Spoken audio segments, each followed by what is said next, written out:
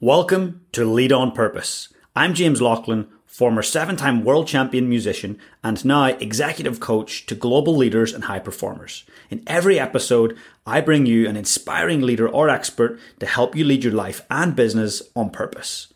Thanks for taking the time to connect today and investing in yourself. Enjoy the show.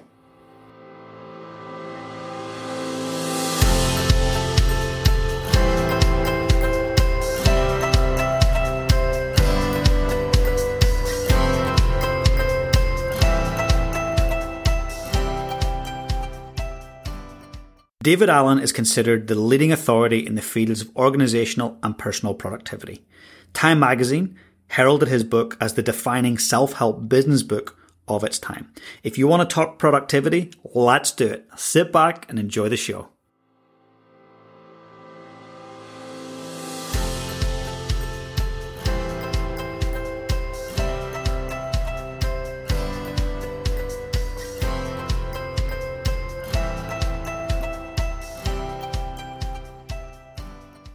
David, a huge welcome to the Lead on Purpose podcast. Thanks, James. Thanks for the invitation. Oh, it's so great to connect with you. As I said to you before we hit record there, I was really brought to your work by a friend of mine in Brisbane. She was so impressed with GTD and what it's done for her life. And she said, James, A, you've got to buy the book, and B, you've got to talk to David. You've got to get him on the show. So absolute pleasure to create some space here for us to have a chat. Yay. Let's go. Let's have some fun around this GTD. So for people who are listening right now, those leaders that are listening, if somebody's listening going, hey, I've got so much on my plate, I'm spinning lots of plates, I'm struggling with productivity, I spend all day on my email. In one sentence, how could GTD help them? It'll give you more room. What you do with that room is going to be unique to you. You might want to use the room to be more creative, to be more strategic, to be more of service, to be more present just with whatever it is that you're doing. You don't need time. There is no more time. It's an important factor, but you can't change time. You don't mismanage 5 minutes and come up with 6 or 4.5. It's just, what are you doing? What are you doing with you during those 5 minutes? So time management's a bit of a hoax. They call it time management so you don't have to be embarrassed by saying I need help in managing myself, but that's what it is. How do I manage what I'm doing so I feel comfortable about what I'm doing? And maybe more importantly, comfortable about what I'm not doing. And that's a lot of what this methodology is about, is getting you comfortable that right now, James, talking to me is exactly what you need to be doing on the planet. You're not missing anything else. Nothing's falling through a crack, right? So that's what my stuff is about. It's about how do I get rid of the distractions to create more psychic space or cognitive space to use however I might want to use that. That's beautiful. And so you're getting rid of all that noise, all that extraneous noise, getting focused in on the one thing that you need to be doing right now. Well, the biggest issue most people have is not so much overwhelm. If you were overwhelmed, you'd fix it. And if your building caught on fire right now, you'd handle it. The biggest issue is what I now label as ambient anxiety. You're willing to tolerate being waked up at 3 o'clock in the morning with the OSs. Oh, shoot. I should have, or what happened, or whatever. And there's that ambient anxiety that's actually creating this sort of subliminal stress that's underlying most everything most people, most busy people anyway, and professionals are enduring. And it's keeping them from being as creative, as strategic, as present as they could be. Do you think that's a new thing? Is that in the last couple of decades, or has this always been part of the human mind? It's always been true. It's always been true for knowledge workers. You know, the late great Peter Drucker sort of identified knowledge workers, where you actually have to think to figure out what your work is. You have to think. The email doesn't show up and say, "I'm junk email, toss me." You actually have to look at it, read it, you go, "That's junk email. I'm going to delete." Yeah. So you actually have to think to figure out what to do. And so that's knowledge work. As soon as knowledge work showed up out there 100 years ago, maybe, where people actually, 150 years ago or whatever, 90% of the workforce just made and moved things. So if you show up and there's stuff to be made, there's stuff to be moved, it was obvious how to spend your day. Now, Taylor and other people said, okay, you can more efficiently make and move stuff. So there were these sort of external models that were then created, 100 years ago, and over the last, 100 years anyway, that sort of improved that all the way up to Scrum and Agile and Six Sigma, and all those different kind of external models about how do I get more efficient about how I manage the flow of work. But it doesn't help you define what the work is. So as soon as knowledge work, sort of showed up on the scene where you actually had to think to figure out what to do, it wasn't so obvious. And then you started to have more and more things you had to think about what I need to do about it. That's where this probably began. The first edition of Getting Things Done was published in 2001. I wrote it between 1997 and 2001 when it was published. It was really targeted for the fast track professional because they were the people first getting hit with the tsunami of email and organizational change and flattened organizations and, all that stuff. And so they were the hungriest audience actually for what I had come up with to be able to surf on top of that game and not feel buried by it. So I think that's what's happened in the last 2 or 3 decades is nothing's different in terms of the methodology or how to be productive. It's about the speed and volume of inputs that you have and the change in the audience. The second edition I wrote in 2015 was the methodology didn't change in terms of what I wrote in there, but the audience did. Now, I knew back in, when I was doing these thousands of hours of coaching, from 1982 when I started this game, I knew it worked for physicians, for stay-at-home dads, for students, for the clergy, all these people. Once they ran across my stuff and started to use it, if they had a busy life, it improved their condition, improved their life. So I knew that it worked, but again, the first edition of the book was not targeted for that group. It was targeted for the fast track professional because they were the ones most hungry for it and could pay for it. And I was thrust into the corporate training world with my stuff and spent thousands of hours. My consulting practice turned more into coaching one-on-one desk side with the executives that ran across my stuff that wanted hands-on, work with this, like your friend. And so I spent a lot of hours, dealing with the best and brightest folks in the world, applying this methodology. So what's happened is the expanse. It used to be 10% of the professional force probably really needed this to stay sane. Now 90% do. And that's a big change, because, bosses, if you have a boss, if you're not in a sort of a self-organizing organization like I am, but if you actually have a boss and a hierarchy, whatever, they don't have time to hold your hand.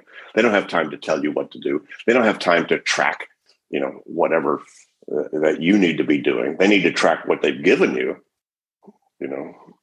which most of them aren't doing. It's creating a lot of their stress. And so yeah, things have sped up and the audience has expanded. That's what's changed, I think, changed in the last couple of decades. And what actually got you, for the very first edition, what got you started on the GTD methodology? What inspired you to actually put it together? Accident, almost. Really. I didn't know what I wanted to do with my life. I thought I was going to be an academic. I was studying intellectual history, in graduate school. Then decided I wanted my own enlightenment, not just studying people who weren't there. So I dropped out of graduate school and went on a self-exploration. This is, 1968 Berkeley, right? So these are heady times for self-development and all that stuff. And so I jumped head on into sort of personal growth and self-awareness and all that. So meditation, spiritual practices, miscellaneous gurus here and there, and martial arts. Got a black belt in karate in my 20s. And a lot of that sort of gave me a sense of the value of clear space. Certainly in the martial arts, the higher levels of practice, there were a lot of meditative kind of practices. Now, there may be a spiritual component, but there's certainly a very practical component. If you're jumped by 4 people in a dark alley, you don't want 2,000 unprocessed emails somehow hanging around your psyche, right? So you need to be clear. You need to be clear. You need to be clear. You need to be clear. And, I learned 45 years ago, focus on your breathing. It'll get you present. Well, the mindfulness people now are sharing that with everybody now. But come on, that's not news. That's about how do I get present so I'm not distracted by past and future. So I'm here and can focus on what to do. So I kind of had that as a reference point. And then as I started my own consulting practice, I was the number 2 guy for a lot of friends. So I didn't know what I wanted to do, but they did. So I just wound up, that's why I had, if you read my Wikipedia, I had 35 jobs by the time I was 35, simply because I just was help people do what they were doing. So that's why I helped manage a landscape company, helped a couple of friends start a restaurant. I sold vitamins. I sold mopeds. I helped a friend manage a car restoration business in LA. So I did all kinds of stuff, but I'd walk in and look around and see what they were doing and go, can we leave a little earlier? Isn't there some easier way to get this done? I'm the laziest guy you ever met. I mean, I guess you could call it efficiency, but I just kept looked at it and said, come on, there's got to be some easier way for your systems to do whatever you're doing. And so I'd help them. No, they call that process improvement. We didn't call it anything other than let's get out of here sooner. and then I'd sort of fix it or improve it and get it so it was on cruise control. And then I get bored. I'd leave and go help somebody else do that. Then I discovered they pay people to do that. They call them something. Consultant. Oh, wow. Now I couldn't spell it. Now I are one. So 1982 hung out my shingle, Allen Associates. And I said, well, let me just see if I can sell myself on a project by project basis. And that's how I started sort of in the game. But at the same time, given the background I had of martial arts and meditative practices and so forth, I said, my life is getting more complex and busy. It's kind of distracting me. Let me look for it. And I got hungry for techniques that work for me to keep me clear about all the stuff I was doing. And so I discovered technique after technique. I didn't wake up one morning with all this, some grand epiphany. It was like piece by piece, that I discovered this. And I had a couple of mentors that taught me some big pieces of this that were great. And then I started to use that not only for myself, and as I started to apply these techniques and these practices, it created more stability, more clarity, more focus, more control in my world. So I turned around my consulting clients, I started to use it with them too. And it turned out it produced exactly the same result. They started to empty their head, decide action steps, they have some sort of an external brain to organize their stuff and review it and reflect on it on some consistent basis. And they all felt more space, more control, more room to focus on the meaningful stuff, as opposed to being distracted down in the weeds too hard. So that became just a lot of what I was doing with my clients. And then head of human resources in a big corporation saw what I was doing and said, gee, David, we need that result in our whole culture. Can you design some sort of a training program around what you've come up with here so we can reach a lot of people, at least with a model, as opposed to one-on-one? So I did. And it was quite successful. 1983, 84, we did a pilot program for 1,000 executives and managers in Lockheed in Burbank in California. And it hit a nerve. I went, wow, who'd have thought? Now, as an American intellectual history major in Berkeley in 1968, if you'd told me that I was going to be thrust into the corporate training world, I'd said, well, what are you smoking? Come on. Whoa. What do you mean? But it turned out that was, again, the rightest audience for what I had come up with. Mm-hmm. And interestingly enough, again, we can dive into this deeper if you want, James, but interestingly, the people probably listening or watching this right now who might be most interested in it are the people who need it the least. Mm. They're already the most productive, organized, focused, aspirational people you'd ever meet. It's just they run out of room. And so the people that have been attracted to what I've done over the years are the people who need it the least. Trust me, I have been asked to coach some of absolutely the most productive people you would ever say, and given anybody's criterion about productivity, but they just run out of room. And they knew systems work. They had their own. They had some. They knew they could produce results because they got them to where they were. They knew if they had more room, more space, more resource, they could produce even better and even more. And so, the good news about my career is I've had the chance to work with the best and brightest and busiest folks on the planet, basically implement it. First of all, in the first, 10 or 15 years of testing this out and refining the model, with all these thousands of hours, literally, I've spent desk side, with these folks, practicing this stuff. Anyway, long answer to your short, your short poke at me. No, it's brilliant. So essentially, really high performers, they want the edge, the slight edge, the 1%. And so they know that GTD methodology can help them get that extra edge. Well, once they start to experience it, they realize it does. It just reading the book doesn't, you actually have to engage with this stuff. So James, I don't know what your experience was, but you can read the book and go, oh, that's cool. But you actually have to start to do it before you start to experience this, as many people would say, transformational. It's you don't have to change yourself. You don't have to go have some transformative experience and change your whole life to get value out of this. It's simple stuff, and everybody's doing some version of it already. Most people write some stuff down. Most people decide what they need to do about something as a next action.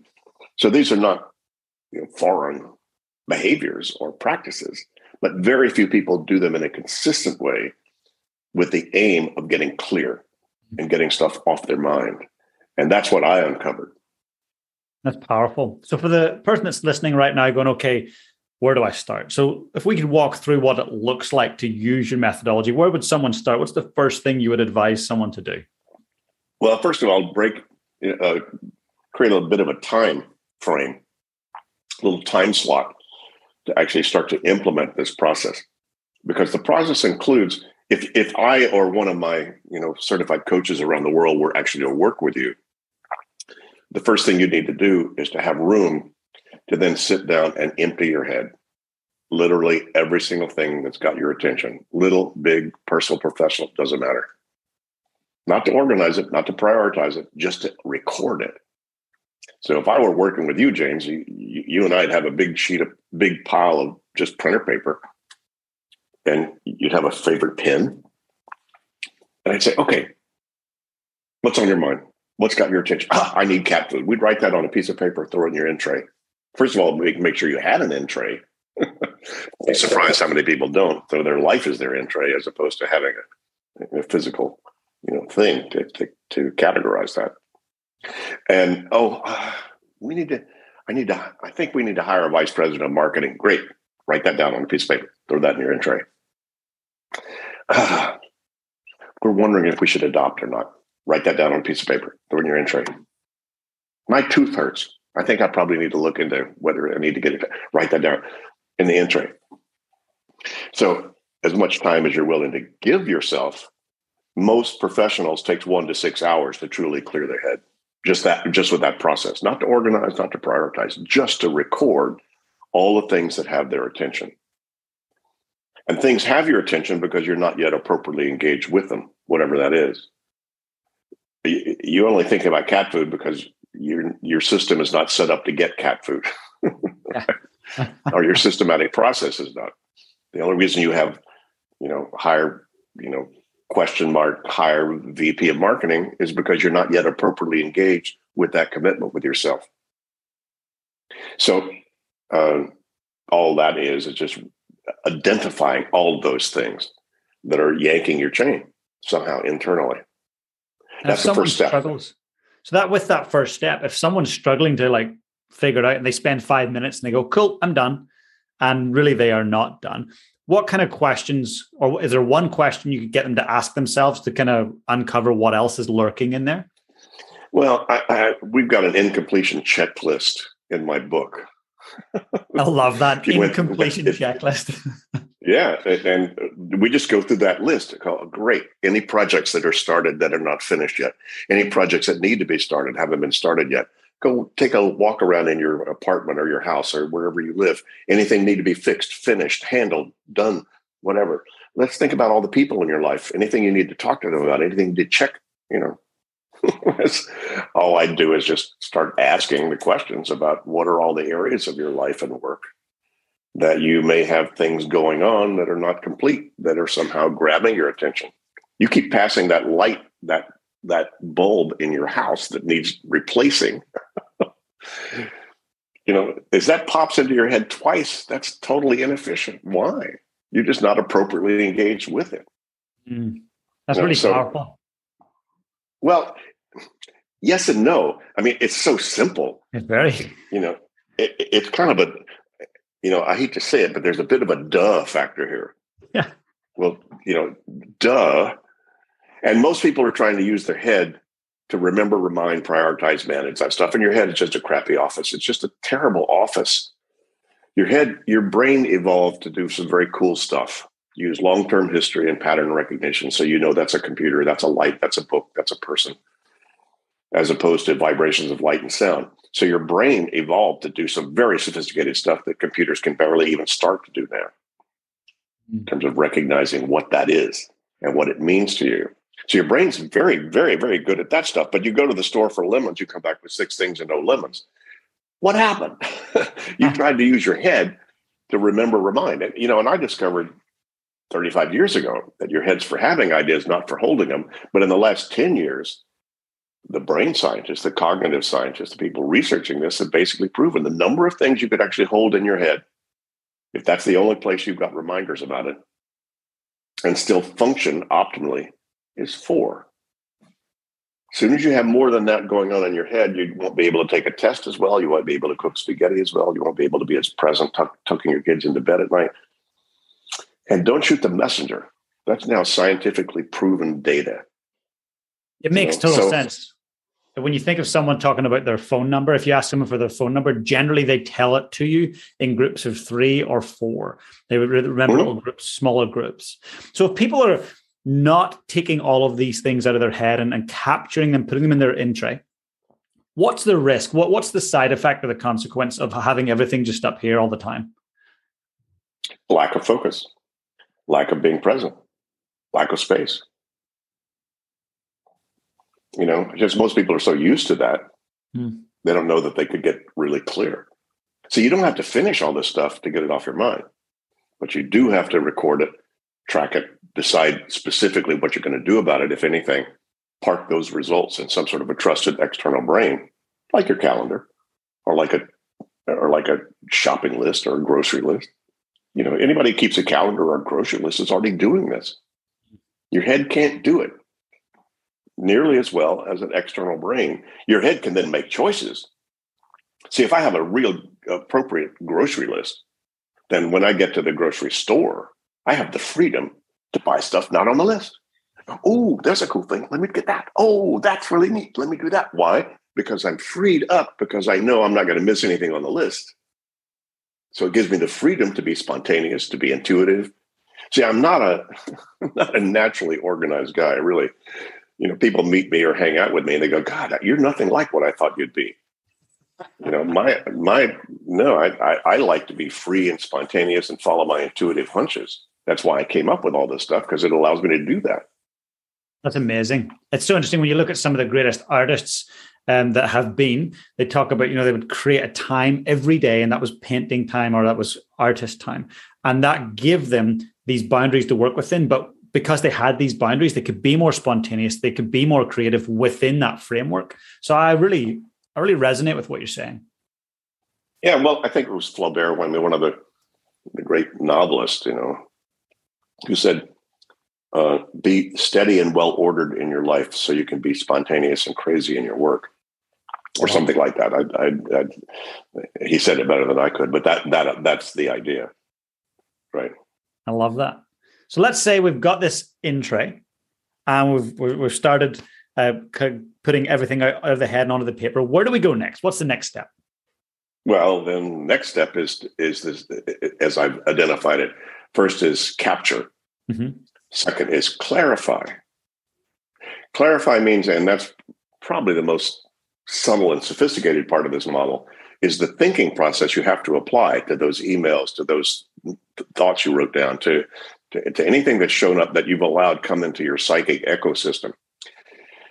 You need to then decide, why is that there? So you don't care what's showing up in your neighbor's mailbox, I don't think. It's only what's in yours, right? So what's landed in your world, you then need to make some decisions about it. So there's a very simple algorithm. You can see it in the book. It's a very simple model. The thought process you need to apply to those things you wrote down. And that thought process, first thought is, what actually is that thing? That sounds like a dumb question, but it's not really. I mean, I'm trying to, I'm in Amsterdam, moved here, have 2 Dutch little corporations I've created, and a whole lot of my mail is in Dutch. Well, I'm only beginning to learn Dutch. So I have to ask this dumb question. What is this from the tax department? Are they telling me that they're sending me money or that I need to send them money? So I need to decide exactly what that thing is. Or is it junk mail? By the way, mail doesn't show up called, I'm junk mail. You actually have to decide that. That thing is junk mail. So there's a decision process. So the first thing is, what is this thing? The second thing is this something I'm committed to act on or to do something about? Yes or no? Now, we get a lot of stuff into our world that there's no action required. And that's 3 things. That's either trash, I didn't need it, or now that I've seen it, I don't need it. Delete, shred, whatever. Recycle. And then there's stuff you say, there's no action on that, but I want to keep that because I want to be able to refer back to it later on, potentially. That's reference. There's a lot of stuff we get that we just need to keep because I want to be able to refer back to that for whatever reason. So the second non-actionable thing is reference. Third thing is, this notice you get from the local symphony, and the thing you really want to hear is not for 3 months out, and you're not sure exactly if you want to commit yet to buy a ticket. Incubate. I need to potentially move on that later on, not now, but I need some sort of trigger. Someday maybe I'll do that later, but not right now. But I don't want to throw it away totally. So trash, reference, incubate. Those are the 3 non-actionable stuff that you allow into your world. So you'd have to make that decision about all the stuff you wrote down. You actually going to buy cat food? You actually going to hire vice president? Or you actually, want to adopt? Whatever. And you may say, there's still something I might need or want to do or decide about that. And that's the actionable stuff. And that's where we get a lot of that stuff. And then if it's actionable, first question is, what's the next action? What's the very next thing? If you had nothing else to do but move the needle on that project or that thing that has your attention, what would you be doing? Is that an email to send? Is that a website to surf? Is that a conversation point to have with your life partner? What's the next step? Once you decide the very next action, then if you can actually do that action within 2 minutes, you ought to do it right then, because it would take you longer to organize it, remind yourself about it, than to finish it. I've had a lot of executives that said, David, it's worth every dollar I ever paid you for this coaching just for the 2-minute rule. That's gold. So once you decide the next action, if you can finish the action within 2 minutes, do it. And a lot of people find that even just that one little technique out of this whole methodology is worth its weight in gold. And if you can't finish it in 2 minutes, whatever the next action is, then you need to ask yourself, are you the right person to do that action? If not, you need to hand it off.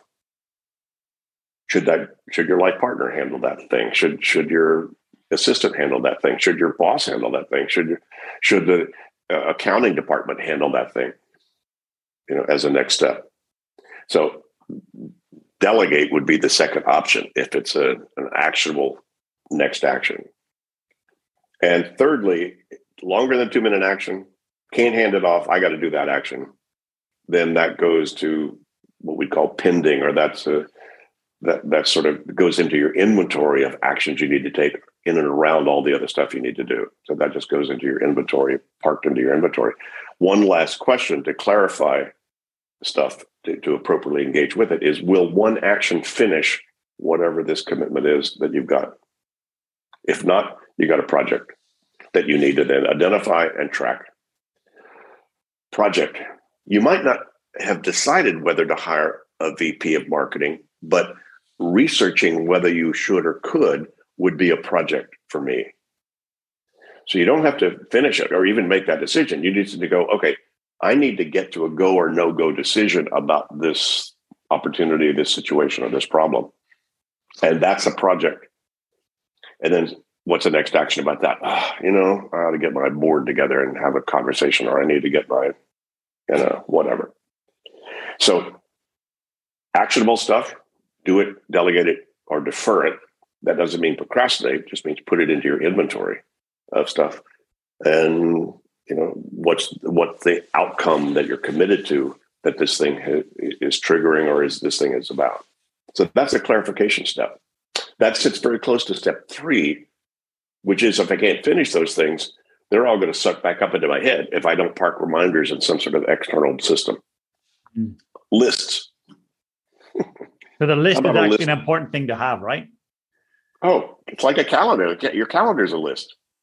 Your grocery list is a list. Any of these things are just said, look, so my head doesn't have to keep remembering and reminding. Let me create a list of all the stuff to talk to my partner about. Let me create a list of all the stuff I need to do when I'm at my computer and tied into the internet. Let me have a list of all the errands that I need to run. So these are just lists, and that's really all they are. And so the organization system is really being able to keep, build some sort of or format some sort of an external brain that can hold reminders of all of these things you've come up with, as decisions you made about stuff you need to do, what you need to do about them. That's step 3. Step 4 is then use the system. So you're making sure you're looking at your errands list when you go out for errands. Make sure you're looking at the stuff that you identified for a board meeting agenda. Make sure you're looking at stuff to talk to your life partner about when you're talking about the business of life stuff. So you make sure that you're using your external brain. Otherwise, your brain has to start to become your brain again, and you don't trust it. From your own experience working with people, what's the biggest block from them, actually having their list, but not engaging and not using it? What stops most people? They're just used to stuff in their head. They think it's too much trouble trying to keep track of all that stuff externally. They may get inspired in a seminar, they may get inspired in a coaching, but they most people run back into their habits, which is keep stuff in their head. It takes a while to train yourself not to keep stuff in your head and to externalize all that stuff. As soon as you don't trust your system, as soon as your lists are out of date or incomplete, you don't trust it. You say it's too much trouble. It's not giving me the freedom that I think I want. And so you keep their stuff in your head. So if I had a magic pill that would get people to automatically decide, wow, a clear head is what I need. And so I will automatically do a weekly review and once a week catch up and make sure my systems are current and make sure my head is empty. I'd maybe make a lot more money than I'm making, but come on, it's a huge habit to change. Yeah, it's massive. And yeah, I totally understand where you're coming from. But personally, I have a Sunday, 1 to 2 hours on a Sunday where I review my week. I look at what happened, what went well, what didn't go well. And then I set up the next week. And each day I have, it might take 90 seconds. It might take 4 or 5 minutes at most each day, just checking through the same thing on a daily basis and a monthly basis. So the people that you work with that are your highest performers, your best clients, what is it that helps them actually embrace this methodology, the GTD methodology, and run with it? They taste it and they go, oh my God, clear space. Wow. And they say, I want more of that. Or how do I keep that?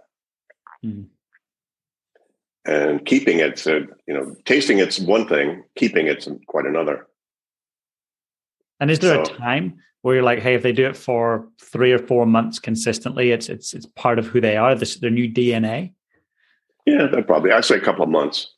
If they kept with it, then it would probably, at least some of it would be habitual. Right. And by the way, you don't have to implement this whole thing. I mean, it's nice if you did, you'd experience something quite unique. But just a little piece of it. If you just wrote a few more things down than you normally do out of your head, you'll feel better, be more in control. If you just made a next action decision about 1 or 2 things that are bugging you right now about what you're going to do about it, you'd feel better. So this is not like running with scissors. It's nothing. There's nothing in this methodology that wouldn't do anything but improve your condition. But the whole game, that's a whole new experience if you're actually willing, and if you're willing to stick with it long enough to see what it's like just live more strategically, more creatively, more present. But see, you don't just do this once. Life keeps changing. You keep getting new stuff. While you're talking right now, James, you've got stuff piling up in your email that's going to potentially change your priorities. Tomorrow morning. Right. Me too. So it's a constant process of new stuff coming in, integrating the new stuff. What does it mean? Recalibrating it against all the other stuff that's potentially meaningful that I've captured or whatever, and rethinking that whole gestalt. And that's not going to end until you end. I don't think. So it's a habitual set of behaviors.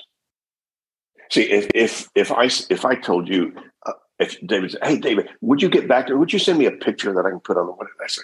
Oh, okay. Pen, notepad, or if my notepad's not there, pen, notepad. I live with it. Right? People say, "Well, how often should you sit down and empty your head?"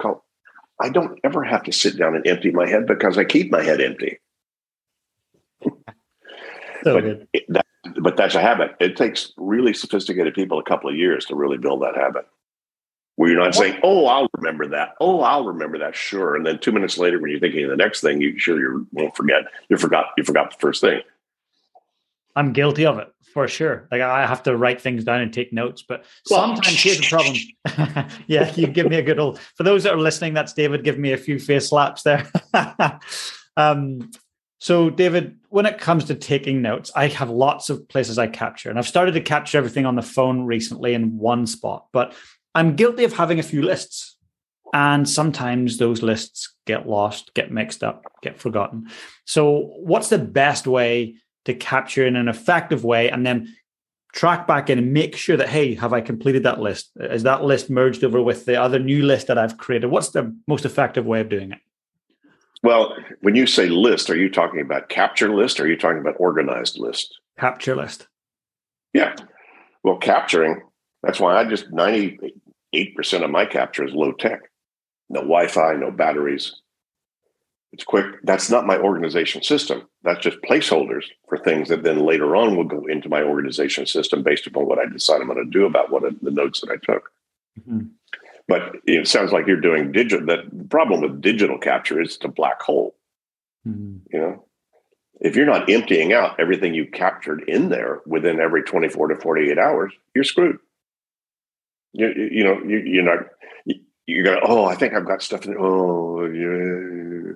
You get that ambient anxiety. It's going to creep back up into you again. So it's fine to use your digital capture as long as you empty wherever you capture that every 24 to 48 hours. If you're not, stop. Use low tech.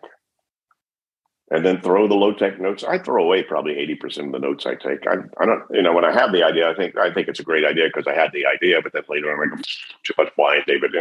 What a dumb idea, and I just toss it. That's fine.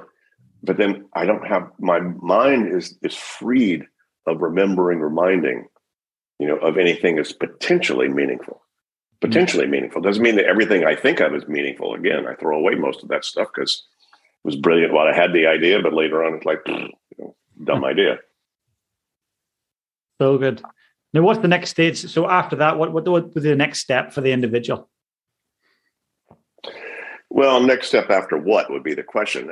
After they've captured and clarified everything and got some sort of organization system, it's just then the real key is the weekly review. Once a week, as you do on Sundays, sit down and regroup, bring up the rear guard, because God, things are, you and me both have probably had stuff happen in the last 1 or 2 or 3 days that we haven't had a chance yet to sit down and say, wait a minute, that's really a project. And what's my next step on it? I just know I got it. I just haven't decided exactly what I'm going to do about it. That's natural. I mean, that shows up because life is coming at us faster than we can keep all this stuff pristinely captured, clarified, and processed and organized. But you can't let that go very long. As soon as you let that go longer than 7 or 8 or 10 days, your brain says, gee, my system's out of date. I'm out of date. Oh, damn. And then you go back to your old habits. So the main thing, once you start to catch the application and the implementation of this methodology, then it's keep it up. And the weekly review will really be the one that does that. Now, reviewing, as you know, if you remember in the book, takes on lots of different levels. So, everybody says, well, how do I set priorities about all that? And what do I do? Well, there's all those 6 horizons that I identified that we actually have commitments, all the way up to what's your life purpose or what's your business purpose, what are your core values, what are your core principles, all the way down to then what's the vision of wild success that you're committed to complete, what are the goals that you need to finish and objectives you need to accomplish over the next year or two, and what are all the things you need to maintain in terms of quality control and finances and health and vitality, and what are all the things you need to, and then what are all the projects you got about all that. So, life is a pretty complex mix of a lot of different commitments we have at a lot of different levels. So the weekly review will keep you more operationally clear, but that doesn't necessarily mean some of those projects you need to get rid of because of where you're going or where you want to go. And you need some new projects you might need to add on based upon some goals you've got or some vision you have about your ideal future. So, you can't negate, any of those aspects to also how do you get stuff done? What do you need to get done? Well, I need to fulfill my purpose. I need to achieve my vision. I need to complete my objectives. I need to manage and maintain, all the stuff I need to maintain. So I've got a healthy, balanced engine that's going to get me where I need to go. And all the projects I need to finish about all that. Well, come on. Most people have 30 to 100 projects, and most people have 150 to 220 next actions, just in terms of their, right now, their reality of what all that stuff is about. So much more than people really realize. So that's what a lot of our work over all these years has been getting people to, not to tell them what should be on their list, but get them to get clear about what their lists are. Yeah. That's really important. And when we think of decision fatigue, so you wake up each day and you've got this ability to make decisions, but the more decisions you're making throughout the day and remaking decisions because you haven't taken action on things, that obviously takes its toll on our cognitive thought processes, our ability to make good decisions. So with this methodology, can this help people reduce that decision fatigue?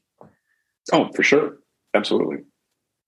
One of my big champion and friends of mine, Roy Baumeister and John Tierney, wrote a book a few years ago, actually, called Willpower.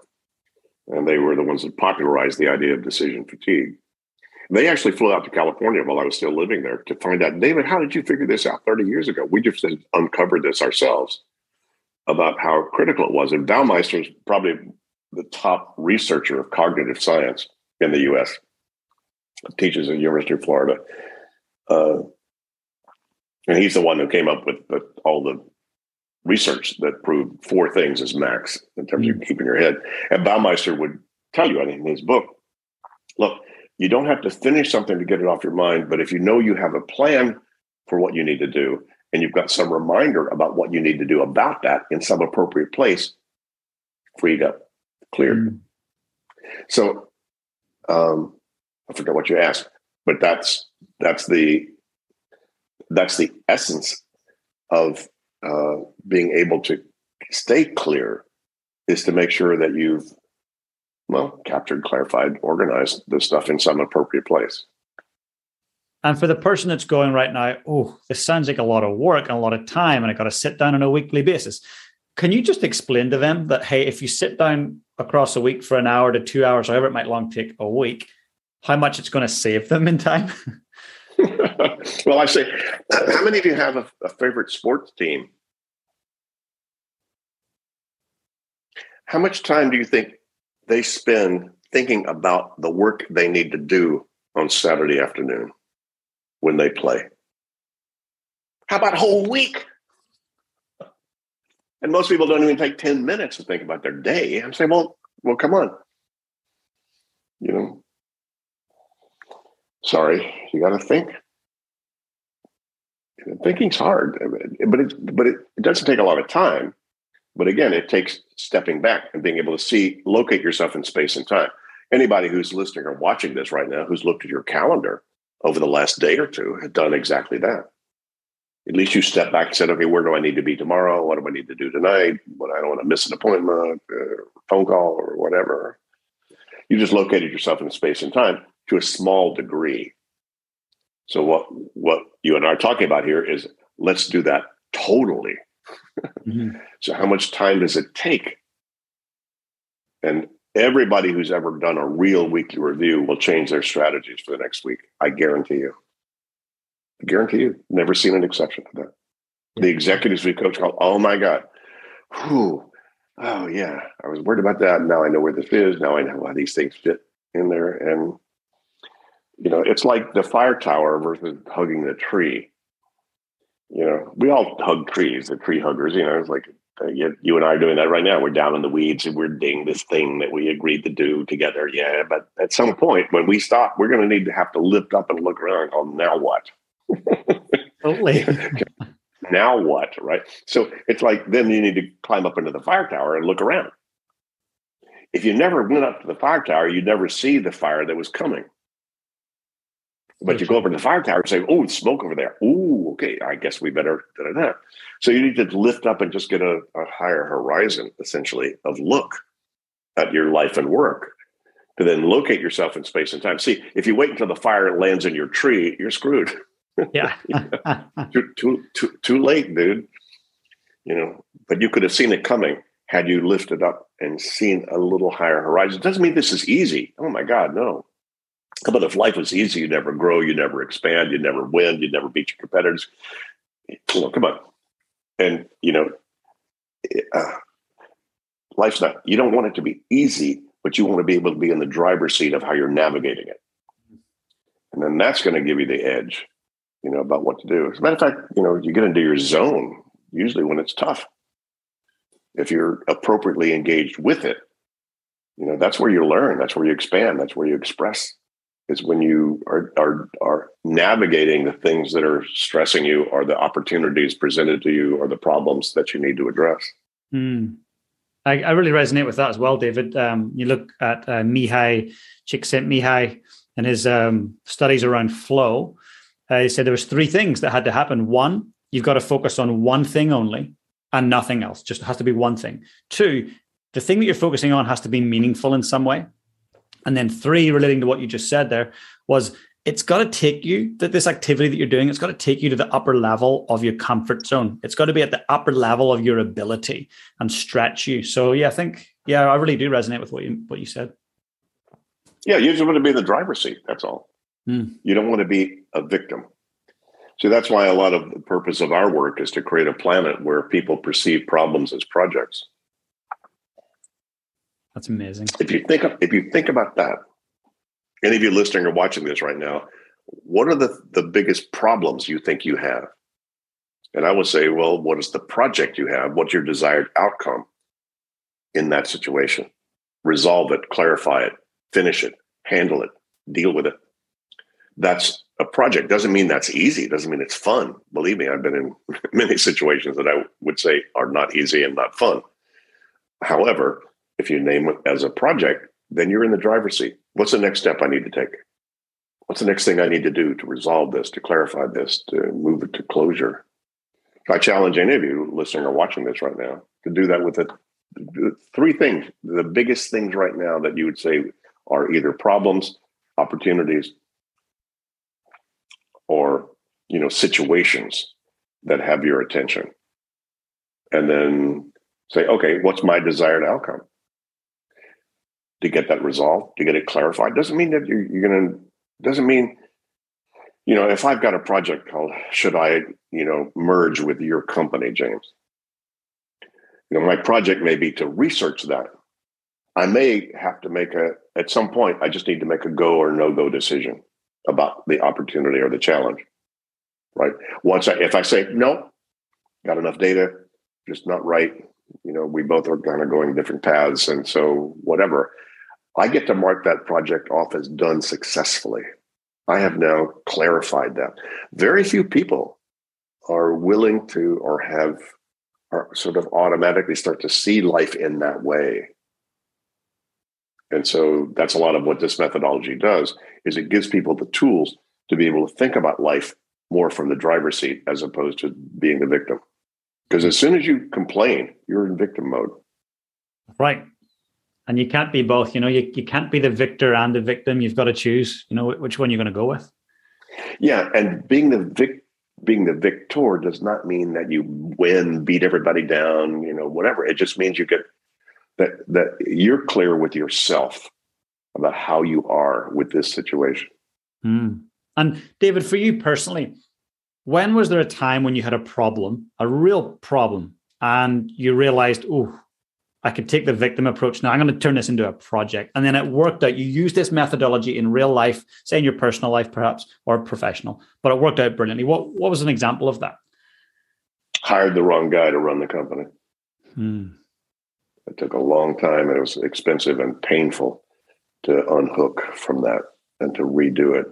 At some point, I had to go, okay, here's the project. It's going to get clarity about that situation and get that under control. And, wound up having to fire the guy and having to pay a bunch of money. And, he just didn't match the DNA of what was going on. But it took 3 years to find that out and to finally step up to the plate to make that a project. Brilliant. It's great to see your own methodology in action, right? Yeah, it's tough stuff. But again, I learned from it. And, he was a lovely guy, and just the kind of wrong fit. But it just took a while for that to become an issue that had to be addressed. And that's the whole, I guess, the reflection that we chatted about earlier, having your weekly review, your monthly review, reflecting on things that went well, but also not so well, and how did they end up that way? So when people are reflecting, if they haven't got the book yet, which I encourage everybody to do, I will be putting it in the show notes. Please do go and get a copy of Getting Things Done. And in fact, Time Magazine, they heralded this as one of the best business self-help books of its time. So incredible book. So please do go and buy the book if you're listening to this. You're probably listening to it on your phone. So get it out, go to Amazon and get it ordered. David, or your local bookstore. Come on, guys, support your local bookstore. Yes, even better. I'm a big fan of supporting those guys because they're great. They're actually making a comeback, which is nice to see, because a lot of people are missing that sort of community and local sense of sort of locavore from an intellectual standpoint. Yeah, you cannot beat it. Going into a beautiful local bookstore and just perusing and browsing, it's brilliant. Yeah. Now go and order. It's okay. Okay, get the book. However, you're going to get the book. But that's just a plug for the locals. Yeah, definitely. So Horizons. Let's actually take a second. I've written it down here because it was something I thought that the audience would really appreciate hearing about. So would you mind going into a little bit more detail around the Horizons? Sure. Well, it's like anybody listening or watching this right now. What are you committed? What do you need to get done? Getting things done. Well, what do you need to get done? Well, at the highest level, that would be, I need to fulfill my purpose. By the way, you can use this model. You can iterate this model on an enterprise as well as yourself personally. So you can take either one. So what's your purpose? Like, why are you on the planet? How are you doing? And I don't know that I have a final answer to that. I have a working hypothesis. And I'll change it if I get better data. And I think that's a good approach for all of us. It's like, it's a working hypothesis. So until I get better data, here's what I think I'm about and what I need to be doing. So purpose, that would be what you need to get done is fulfill your purpose, right? And at the same level would be your core values. I need to fulfill my purpose within these value systems. In other words, James, what would really, really, really, really bother you? You don't care where you work. You don't care where you live. You don't care who you live with, as long as what? And that would start to give you some resonance about, okay, I need to make sure that I'm of service. I need to make sure that I'm serving people around me that I'm connected with. I need to make sure that, and in your company and your organization, I need to make sure that X, Y, Z. And so, many companies have gone through that exercise to define, here are core values. And so that's What you need to get done is to be fulfilling your purpose within the parameters of your values, right? So that's sort of the top level. Now, knowing what that is that going to help you decide which email to write first tonight? A little bit. But then there's another operational level. When I say drop down, that doesn't mean less. It just means move to a more operational focus.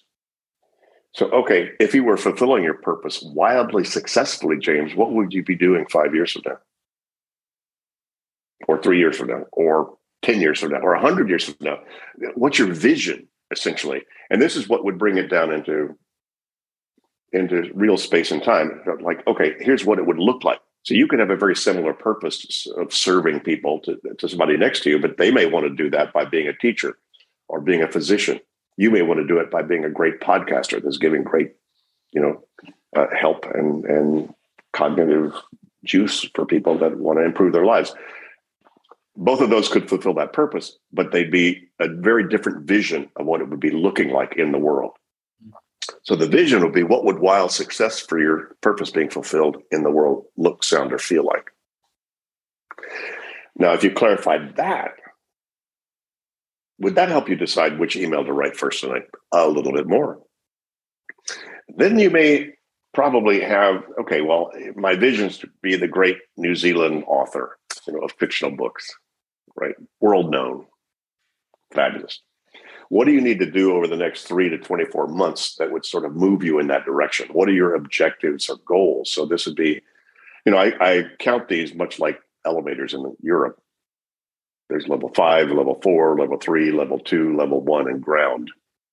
So level 5 is purpose and principles. Level 4 would be vision. Level 3 would be objectives or goals. What are the things you need to accomplish that you think would maybe have your vision occur? So usually in organizations, this would be your typical level of your organizational plan, your strategic plan, your annual budgeting or whatever is done kind of on a yearly basis where you're looking at the next year or two. That would be at that level. Now, once you have your sort of objectives or goals, you have them, you had that laid out, would that help you decide which email to write first tonight? A little bit more. Then you have all the levels of things that you need, all the commitments you've got to maintain the engine of the enterprise, yourself personally or your enterprise, that will make sure this thing can get toward your goals and your vision. Areas of focus and accountability. This would be Horizon 2. In your company, how's sales? How's customer service? How's IT? How's HR? How's, admin? How are all the things? You don't finish those things. You just need to make sure that they're all okay enough to keep your engine balanced and going toward where you want to go. For you personally, James, how's health and vitality? How's your finances? How's your relationships? How's your dog? How's your creative expression? How's your fun factor? All the things that you say, okay, these are the things that actually matter to me to make sure my life is okay. So I'm moving toward where I want to go. That's Horizon 2. Your job description, if you will, in your work. And then you say, okay, what are all the things I need to finish about all of that? That's then Horizon 1 would be your projects. I need to research whether to hire a vice president of marketing. We need to restructure the board. We need to deal with this offer to buy us as a company. We need to yada, yada. I need a new assistant. So just the project level, all the things that are going to take more than one step to complete that you still need to complete to make all that other stuff happen. That's projects. And again, back to that point that most professionals have between 30 and 100 of those. If you include personal, get the tooth fixed, get a dog, research whether we want to give the kids karate lessons or not, etc. Once you get that clear, is that going to help you decide which email to write first tonight? A lot. Mm-hmm. That will help you a lot. But then, of course, you don't have anything to do till you get down to the ground level, which is the doing level. Okay, what do you need to do about any of that stuff? Emails to send, stuff to buy at the store, stuff to talk to your partner about, stuff you need draft things you need to draft on the computer, things you need to research on the web, and most people got 150 to 200 of those right now. So those are the different levels of commitments. I'm sorry, don't shoot the messenger. I couldn't get it any simpler than this. A lot of people trying to set priorities and they try to cram all that into something called set your priorities. I say, well, wait a minute. Which one of those conversations is lacking or needs to be assessed more or clarified more or paid more attention to in order to feel? Ideally, your actions are going to finish projects that are there because you've got areas of focus that need to be maintained, that are moving you toward the goals you need to have and the vision that you're going to create with all that, and then fulfilling your purpose. Yay. So the more those are all aligned, then the more comfortable you're going to feel about whatever it is you're doing. I couldn't get any simpler than that, James. I would have loved to have. You distilled it beautifully. I tried, and there's no way I could get it any simpler than that. But going through those exercises, with my clients at whatever level they seem to have the most attention about. Some of them were, for instance, I worked with one client who had just moved from chief operating officer to CEO of a big, very well-known financial firm. And so he needed to go through what are all the things now in my job description as CEO that I need to look at and make sure I'm okay about. That's different from his COO job. So sometimes it's just a job description that brings a lot more clarity, a lot more comfort with the current reality.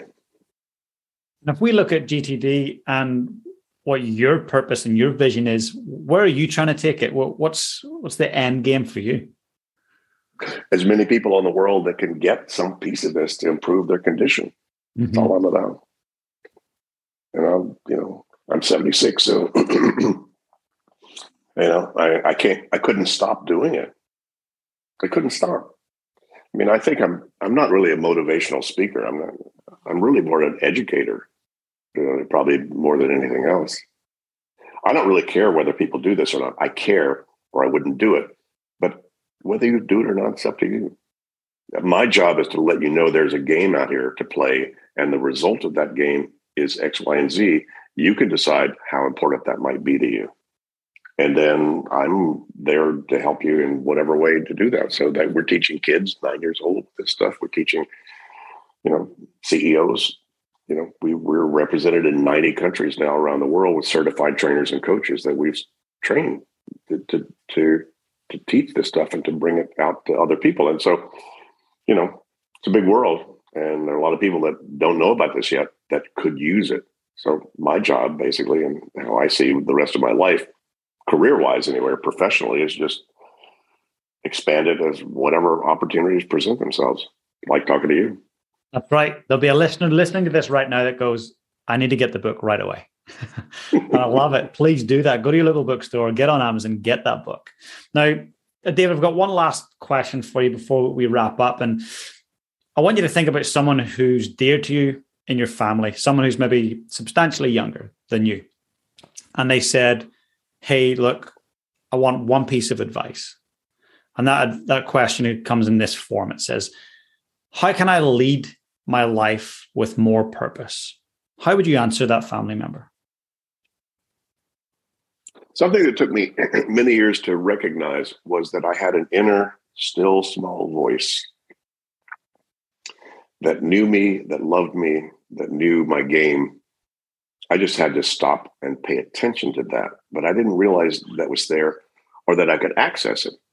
So my coaching to anybody is learn to be quiet, learn to listen, learn to let go and relax, and then pay attention to the still small voice inside of you that knows who you are, where you're going, what you should be doing, but should with I use that word cautiously, you don't want to should on yourself, but has your directive.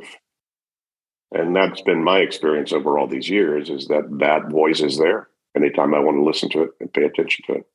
And it's always there.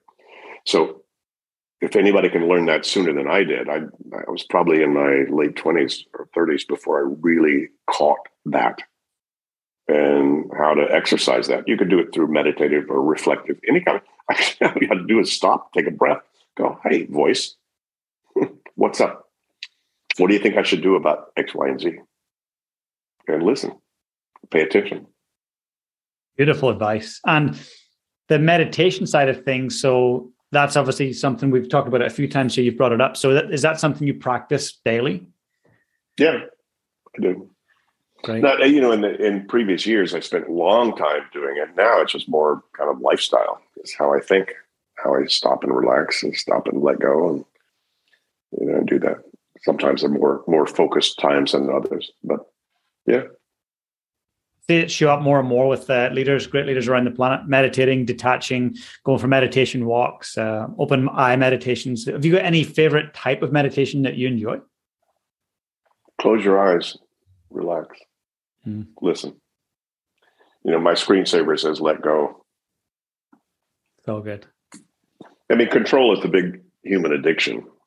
So being willing to relax and let go, it's let go, let God is my sort of mantra. And then I just let go and then let whoever the powers that be have at me, and then pay attention to that. Well, what you've created is incredibly powerful. And the book itself is phenomenal. So I really do hope that for the listener that's listening right now, go get the book, read it. It will be transformational if you take action on it. And Dave, I just want to wish you all the best with GTD and the methodology. Globally, I hope it continues to be a great success. Thanks, James. Yeah, this was fun. So great to connect. Good luck to you. Thank you so much. Yeah, indeed. Good luck to you, and have a great rest of your life for all of you. Thank you so much.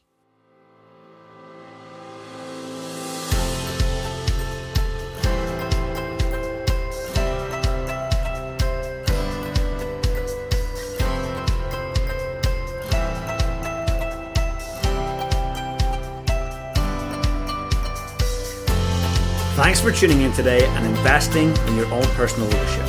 Please hit that subscribe button, and I'd love if you'd leave me a rating and review. I've got some amazing guests lined up for you in the coming weeks.